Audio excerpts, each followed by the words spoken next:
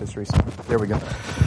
I'm going to be in 2 Corinthians chapter 10, just the first 5 verses this morning. I really want you to open up to that with me and have that text in front of you on your phone or however you want to do that. But I want you to have just the first 5 verses of 2 Corinthians.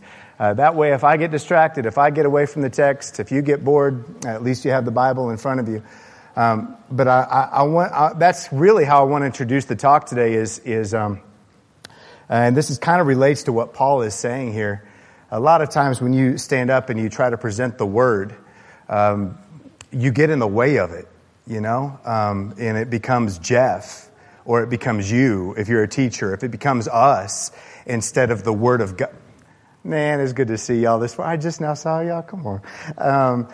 You see the word of God and not me. And you see the word of God and not church. You see God. And that's what I really pray that happens this morning. I want to lift that up in prayer. And I want to ask that you allow God to speak to you. Man, I stumble over myself a lot. Things get in the way. And my prayer for us as a body and as a church and me as a person is that in humility, we exalt God and we exalt His Word and we make ourselves. You know what John the Baptist said? I love it. He must increase, I must decrease. What a powerful statement. Let's lift that up in prayer. My God, I just want to come before you. And I ask, Father, that you would allow your word to reign in our lives, that outside of just maybe the obvious things like we've been talking about, but Father, in our minds, in our hearts, that there are so many voices that we elevate above yours. And I pray, Father, that you'd silence those voices, that you'd silence that in our own hearts and our own minds, that your voice would be more clear, that we would see Christ for who He is.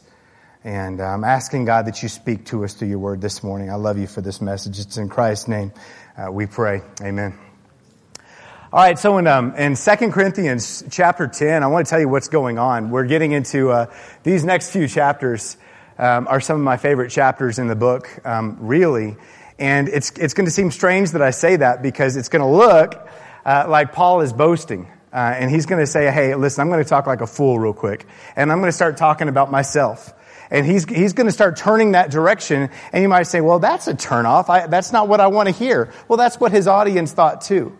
And that's exactly why he's doing it, is because there is so much slander going on about Paul. This is what we pick up on in 2 Corinthians. This is what the opposition is saying about him. They are attacking his sincerity. They're attacking his credentials. They even attack his ethics. I want to just look at this opening verse. He says this, "By the meekness and gentleness of Christ, I appeal to you, I, Paul." And you're going to find out later that he's quoting them. This is what they're saying about him. "Whom timid when face to face with you, but bold when away." Some of your versions say humble instead of timid. Those versions are correct. The word timid is not there. It should say, you say that I'm humble if I'm around people. Man, I'm putting on a show when I'm around you, right? I'm acting humble. It's a false humility. This is what they're saying about Paul. He's not real. He's not genuine. When he's away, man, he's arrogant. He talks about himself. This is who he really is. It goes on and it says this. He's called an imposter. He's called unimpressive. He's called weak. They say your speech amounts to nothing. That's what they're saying about Paul. So you want Paul to say, it's not about me. Who cares what people say about me? I'm sorry I dress funny. I'm sorry I talk funny. I'm sorry I'm not impressive, but you know what? I'm past middle school. I'm okay if you talk about me. That's what you want him to do. But you know what? He keeps going and he decides he needs to defend himself, and I'm going to explain why. They're saying, who sets you up as king? You smell like prison. These are the Greeks.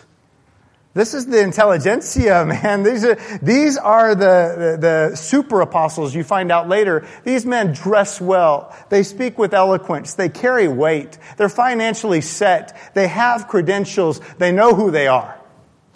You smell like prison. You lack credentials. You lack class. You don't possess the eloquence, the acumen, the command, or the heart to carry any weight in this community. Paul, go home. This is what he's up against. And he decides he needs to defend himself, not because he's defending himself. The problem is they're attacking the credibility and the efficacy of his message and his gospel. And the reason he has to step in is not to defend himself. It's not about him. Anyone who knows Paul, man, knows that's where his heart is. It's not about me. But I have to defend my message because they're stepping in and they're trying to put a gospel on you that is not a gospel from Christ. And so you're going to see him get bold in these next few chapters. He goes on and he says this, I beg you that when I come, I may not have to be as bold as I expect to be towards some who think that we live by the standards of this world. I love it that Paul, of all people, and I've said this before, I love it that Paul, of all people, is called weak. When you know of his former life, what he used to do was go from city to city, enslave and change, imprison and kill. This is the life he came from. And this man who's covered with scars now, because he gave his life to a different direction, is being called weak. And I love it that he says, I beg God, don't turn me into the person I used to be, because I'll come there and show you how strong I am. I'll come there and show you how bold I can be. It could pull out another side of Paul, but he says, I beg that you don't make me come there, and I don't want to have this relationship with you. And this is what's happening, and you see emotion pour out. Get this, in 2 Corinthians, there's more emotion than any book in the New Testament. More emotion in 2 Corinthians. Look at this. He despairs. He experiences sorrow twice. He expresses joy 3 times, rejoices 5 times, feels anguish in his heart, sheds tears, shows incredible overflowing love 6 times. He's perplexed. He's confused. It says he groans twice. He regrets in this book. He expresses fear 3 times, jealousy, mourning. It even says in chapter 11, I burn with distress. This book is full of emotion. He's pouring his heart out in this book. It's a super emotional book. And that's why, man, he finally just throws up his hands and he says, I'm going to act like a fool in these chapters. And I'm going to boast the way the world is boasting. I'm going to talk the way the world is talking, because I have to defend what God has laid on my heart to give to you. I don't know if you've ever read the book, and I've mentioned it before, but raise your hand if you don't mind. If you all read This Present Darkness, have you read this book? Okay, good. Actually, a pretty good number of you guys. This is the first book that I remember reading in my life. This book really impacted me. At a time when the Bible bored me, I picked this up. And what I remember, and I haven't really read it since, but what I remember, and maybe you can identify with me if you've read it, it's a book about a church in a small college town. Now, I read this before I ever dreamt I'd be like a Christian, really, or a preacher at a church in a small college town. But this book is about a church in a small college town, and I'm sad they changed the cover. This is a cool-looking cover, but the original cover has this little church building and has this big claw coming down. It's really cheesy looking, but it's still powerful. A big claw coming down on the church, you know? And the book is about this preacher in this town and this church in this town, and they're trying to make headway and they're trying to make a difference in the community. And then the next chapter is about the spiritual forces that are happening, and this angel named Tal and all this other stuff comes in. And you see one chapter is about this mundane activity. And the next chapter is about the spiritual war that's happening and swords and all this cool stuff. I remember I could not wait to get to the next chapter that was about the spiritual world. I got so bored reading the church world. And I couldn't wait. Sometimes I might just skip ahead and say, just tell me about this angelic warfare, what's really going on. Tell me about what's really happening, you know? And that's what happens with Paul, and I love it in this chapter, is the opening is about him and the agitators. The opening is about him and the super apostles or these learned Greeks or whatever. But immediately he sees a deeper picture. When I walk into a room like this and I see Eric, all of a sudden my mind could say, I think a negative thought about Eric today. I've chose Eric because who thinks negative thoughts about Eric? But I see him and immediately my mind says something negative. I think that man is fake. I think that man, and something happens in my mind. And you know what this is, because this goes on in all of our minds. All of a sudden, something happened in my mind that I thought was just me. What this present darkness does is it says, maybe not. Maybe there are forces at work, even though you see flesh and blood, and you see Eric for a man, you don't see the things that are happening around us right now, that there are darker forces at work, that there are higher forces at work, that he is not just flesh and blood, but there is a spiritual realm all around that man, and there's a spiritual realm all around me. And that is what he ends up doing in this chapter, is immediately going there and showing kind of what Ephesians 6 does, showing that there is a higher spiritual battle going on.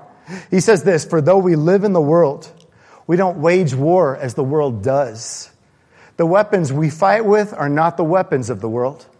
On the contrary, they have divine power to demolish strongholds. Throughout Paul's letters, he keeps going back to this idea of war, of fighting. He says in Romans, let us throw off the deeds of darkness and put on the armor of light. Earlier in 2 Corinthians 6, he says, we fight with the weapons of righteousness in the right hand and in the left. In Thessalonians 5, he says, but since we belong to the day, let us be self-controlled, putting on faith and love as a breastplate and the hope of salvation as a helmet. The most famous chapter is Ephesians 6 and verse 10. I'm just going to read verse 10. Look what he says.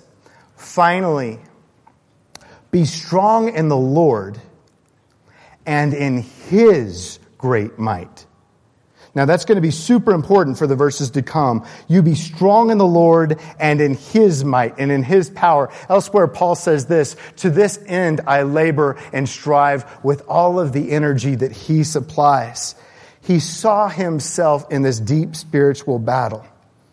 When you find yourself entertaining an accusing spirit in your mind, you may call it suspicion, you may call it intuition, and you may choose some other euphemism. But you should be certain of this. If your accusing thoughts are not rooted in what is factual and you are not directly addressing a person in love, you are entertaining a spirit that is not from God. And you have most certainly been deceived. When we listen to gripes, complaints, and negativity, we are more susceptible to believing the lies produced by complaints and cultivating negativity in our own life. Have you noticed that? If you watch CNN, if you watch Fox, if you watch Facebook, and you're bringing in a world, regardless of what your political or whatever those views are, when you're bringing in a world where there is nothing but hostility and negativity and lying and arguing and children acting like children, you end up behaving this way yourself. You produce it. It becomes a part of you. You watch too much of what the news today has become. And I'm not talking about the stances themselves. I'm talking about the behavior that is demonstrated. You end up emulating it.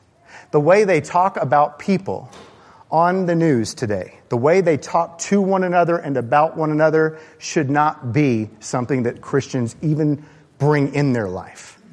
Because it comes out in the church. It comes out in our behavior towards one another. And when we're around it, we think, well, that's acceptable. That's the way people treat one another. That's the way we speak to one another. That's the way we listen to one another. You ever catch your mind being governed by destructive voices, negative thoughts? I want you to just think about this one thought that just hit me the other day like crazy. I'm able to recognize that it's Satan at work in my mind. His talons are buried in my mind, and he caused me to look at Eric and think something that was ungodly. If I recognize that it's Satan that did it, why don't I also recognize that the voice was a lie? I can't treat it as though it's a truth I'm supposed to suppress.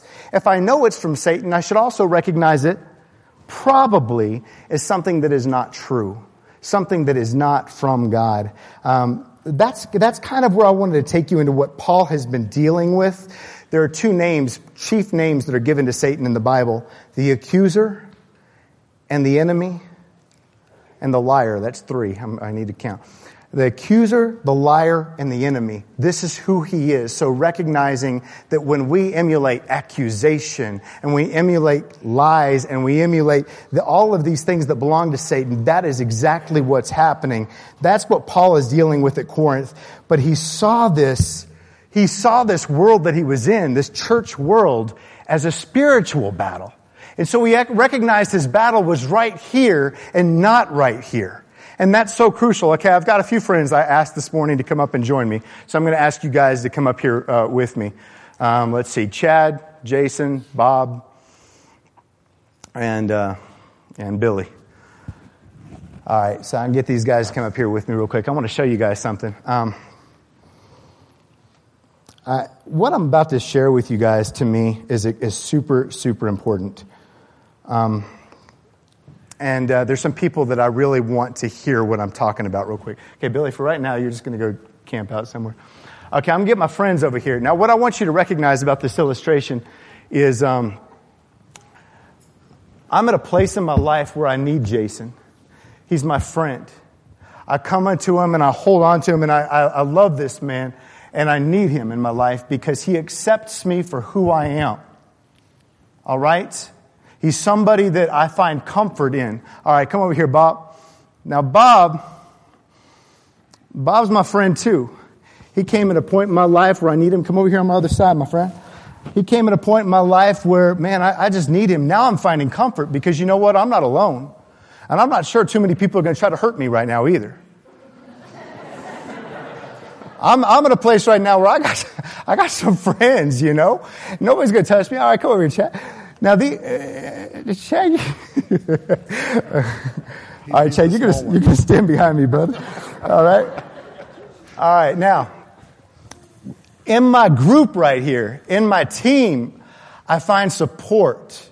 I find people who accept me for who I am, and they came along at a part in my life. I want these things to represent not just friends, but they represent 3 battles that Paul talked about that we're all up against. The battle of the flesh, that's within. The battle of the world, that's around. And the battle of Satan, that's against. Those are the 3 forces that come up against Paul. All right? They come, and this is my world. I'm comfortable. I've known this world for a long time. Jason and I go way back now. This is my world, right? But you know what? It's time for me. Have you ever been at a place in your life where you just want to grow? Where you just want to change? Where you've had a name and a reputation, and this is who I am, and this is how I've come to, and you're like, you know what? I'm ready for change. I'm ready for something different to happen in my life, so you step away. No, wait, really? Hey, Jeff. Come here. This is where you need to be. Right. All right. Okay, just. Because you know what happened when I stepped, little closer. You know what happened when I stepped away? Well, let's just get it on. You know what happened when I stepped away? I got lonely. It was cold out there. It was dark and it was hard. So I came back here, but they influenced me to come back. Mm-hmm. All right, Billy, you're on stage now. Now, Billy, for obvious reasons, represents Jesus here. He's going to represent Jesus in this scenario. Okay, you step back a little bit. Now, here's what tends to happen, though, in our life. As I try to walk away from my friends, I try to walk away from this thing, and all of a sudden what used to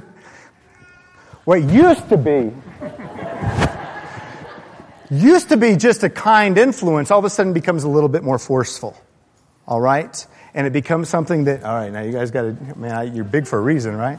Well, there you go. Now I want you, now what I want you to know is, you gave me a good echo too.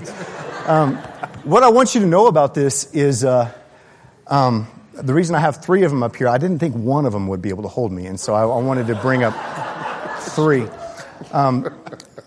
But the problem is, okay, now you guys got to hold me back now, okay? The problem is, because I'm going to fight, and I can put up a fight. All right. The problem is, if I want to get out of this world, and I want you to hear what I'm saying, because this looks funny, but some of y'all know exactly what I'm talking about. You have an addiction in your life. You have people in your life, and this is exactly how sick it looks trying to get out of it. Okay? Is all of a sudden, no matter how hard I strain against these men. He's strong, little guy. Okay, but I'm doing this for an illustration. I'm going to keep fighting for an illustration. Look at this. The more I fight, look, Jason's got to put his body into this, man. Okay, I knew it would take all three of you. Okay, the problem is now what just happened. All of a sudden, I'm tired. I am so tired of fighting. And this is so many lives right now. I am so sick and I'm so tired of fighting. And the problem is, they're not just holding on to me. I'm holding on to them. Right. And as soon as I come back and as soon as I try to walk away, the problem is, I find out that I'm in love with this life that has now become ungodly. And all of a sudden, the problem with Christ coming in this picture is, okay, you're going to try to reach for me. Now I want you to pull me, don't kill me, but try to pull me. I want you guys to keep a hold of me, and you need to pull me away from these men. This could get good. All right. Now the problem is, okay, now you guys have to work with me because okay, but here's the thing. The problem is he's not going to pull me away as long as I am holding on here. The problem with me reaching forward to my faith in God is I also have to do what? You better let go. Because they're trying hard enough to keep me in.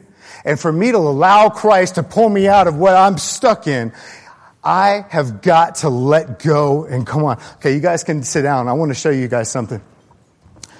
These are some prisons, some fortresses and some strongholds that are holding people today. Now, addiction, I put up there just as another name in the list, but I really could have just put addiction there. Because addiction covers an entire realm.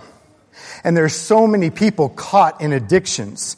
So many people caught in friendships. So many people caught in communities right now. And it's like, I need to move forward. If there's one theme this year where people have come to me and said one thing over and over and over again, and I mean people that are trapped in dark sin, people that are trapped in apathy, people that are strong Christians, all saying the same thing. What is next? What is ahead for me? Do you know what the problem with me letting go of these men and going to Christ is? Christ keeps moving. These men stay still. The life that I'm stuck in is stagnant, it's insipid, it is what it is, and it doesn't move forward. And the people in my life don't move forward, and the addictions in my life don't move forward. And when you come to Christ, you no longer are in a stagnant life. You are in a life that moves. You're in a life of discipleship. It's not today what it's going to be tomorrow. It keeps moving, and that's the adventure of what it is to be in Christ. Constantly moving, constantly going forward. And when I have a stronghold in my life, and I want to show you how this ties into what Paul's talking about.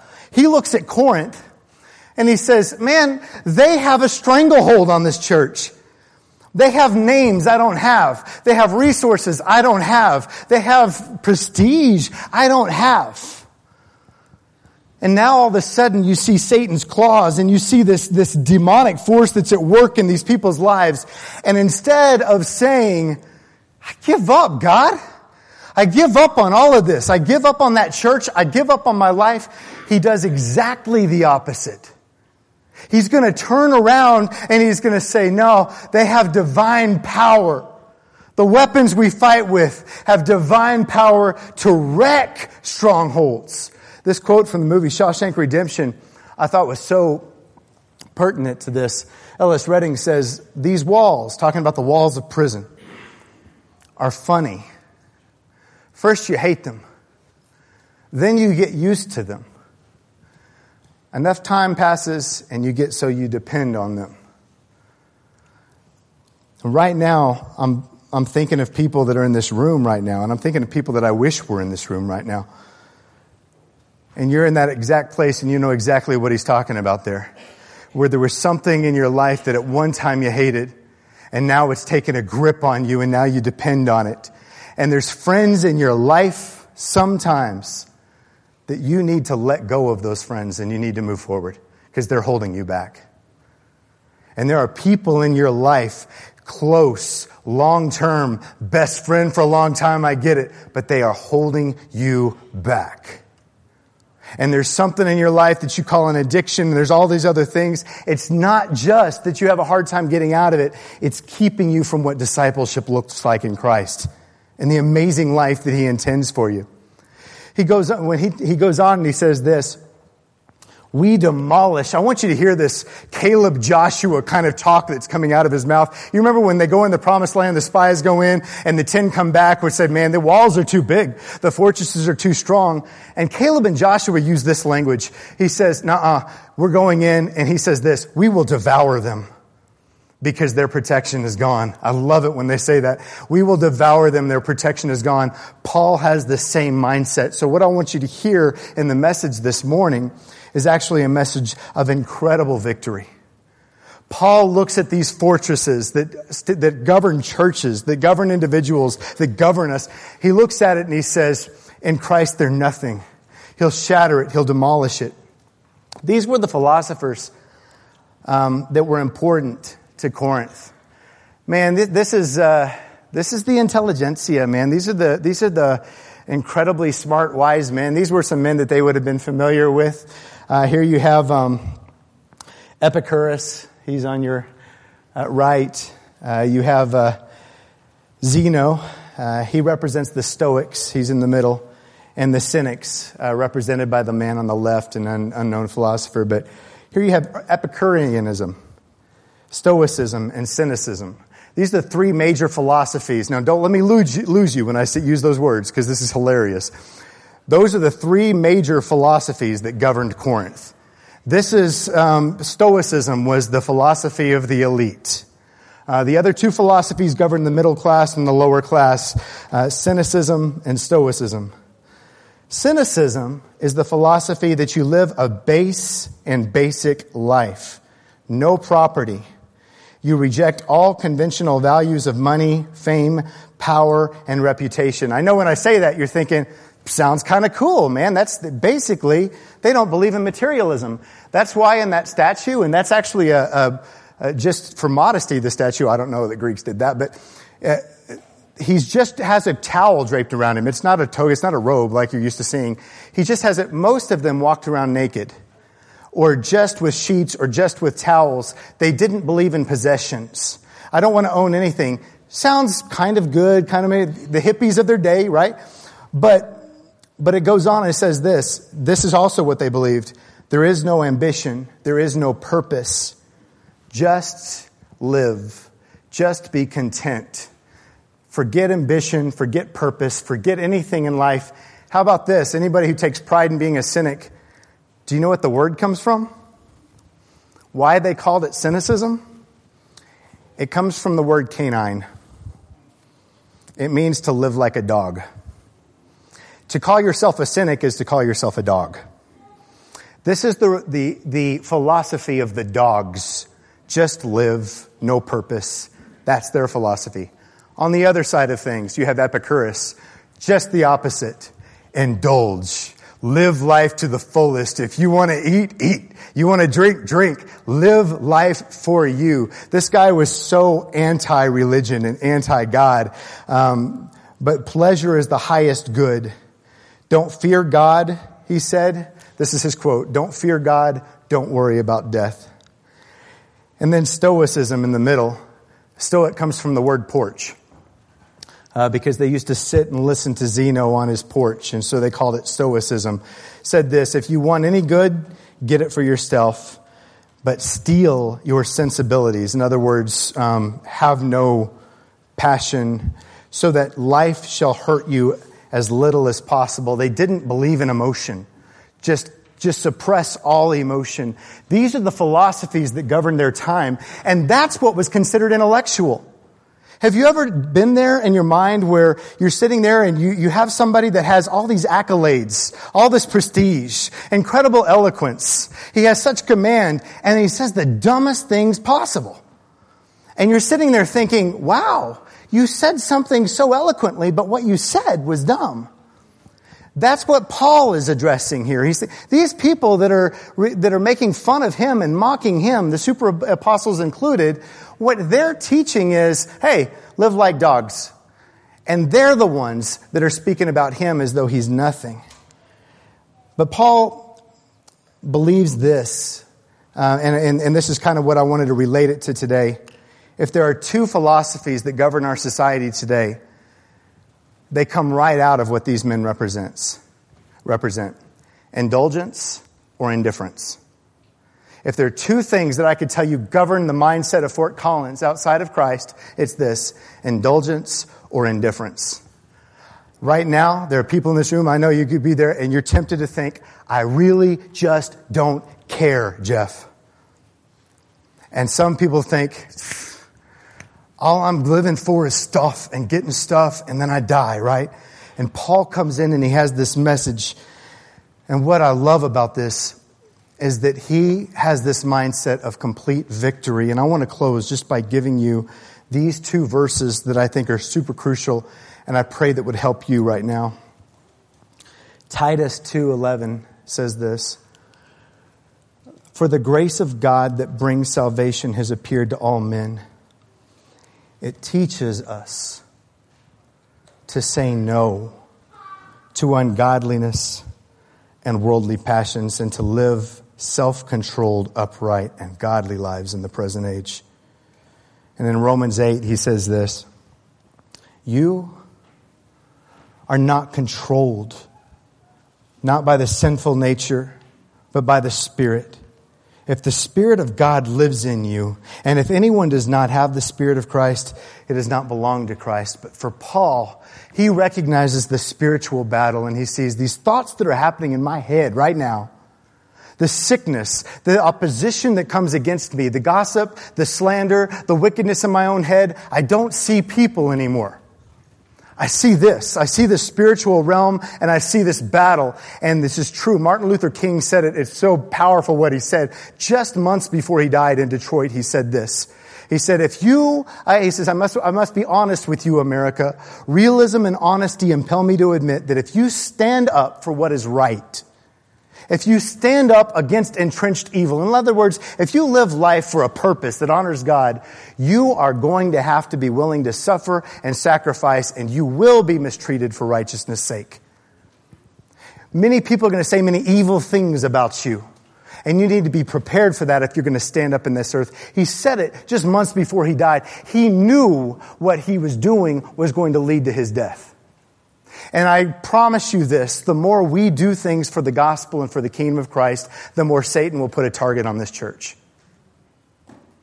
And the more you do things to raise up and you're going to do something for Christ, the more he will put a target on you. And the attacks in your life, and I don't know where they come from, but I believe this is true. The attacks in your life, no matter what it is, they are not coming from carnal sources. They are not coming from people in your church. They are not coming from your boss. They are coming from a very dark force in your life. We have to recognize that, but that's a dark message, because Paul doesn't camp on that very long at all. He instead just turns and he says, we are overwhelmingly victorious because I see who stands with me. And by the grace he's given me, he has taught me to say no.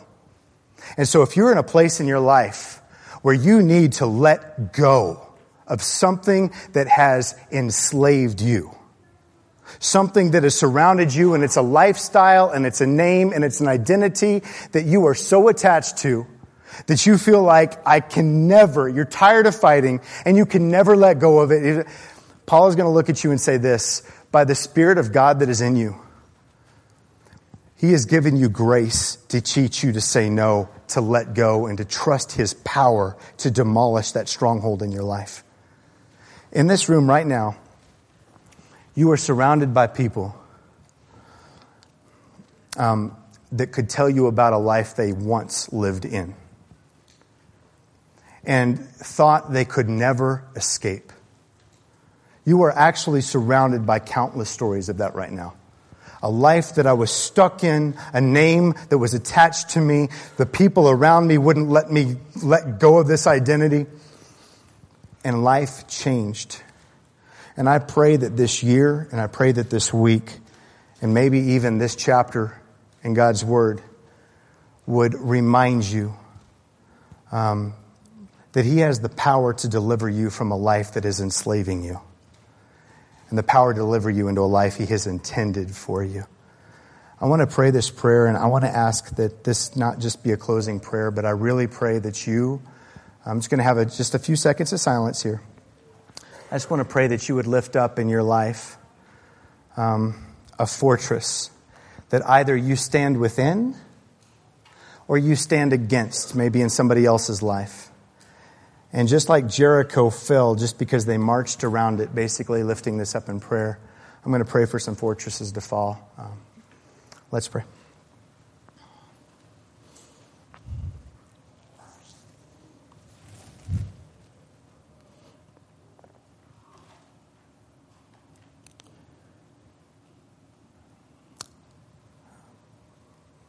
My God, I want to come before you and recognize you as such an almighty and all-powerful. You are our fortress. You're our protector. You're our provider. But Father, you march before us like a pillar of cloud and a pillar of fire. You demolish armies still today. You demolish fortresses still today. You bring down the high places still today. And I want to ask for the people that are in this room, and my friends and my brothers and my sisters, I want to ask that, Father, when they're tired of fighting and they feel completely hopeless and completely helpless, I pray, God, that you would demonstrate what it is to reach out in faith to you. That you would bring down some of these walls the way you brought Jericho down. And God, some of us who are working with people that just feels like, I don't know what the point is anymore. They can't be reached. Satan has too much of a stronghold on their life.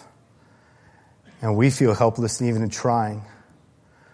I pray, God, that you would arm us with the same mentality Paul had. That we would lift up a spiritual battle to you. And pray, God, that you would allow this to happen in lives around us. Allow this to happen in your church today. I ask you to be a shield around this body, a shield around this church, that every thought and every attitude would be taken captive in your train, that we would set our minds on things above, what is pure and lovely and of good report, these kinds of things. Father, I pray our minds would be set on you. I love you, Father, for the power of your Spirit to work through your word, not just in this hour, but in what's ahead. In the name of Christ, I come before you. Amen. Let's worship our God together.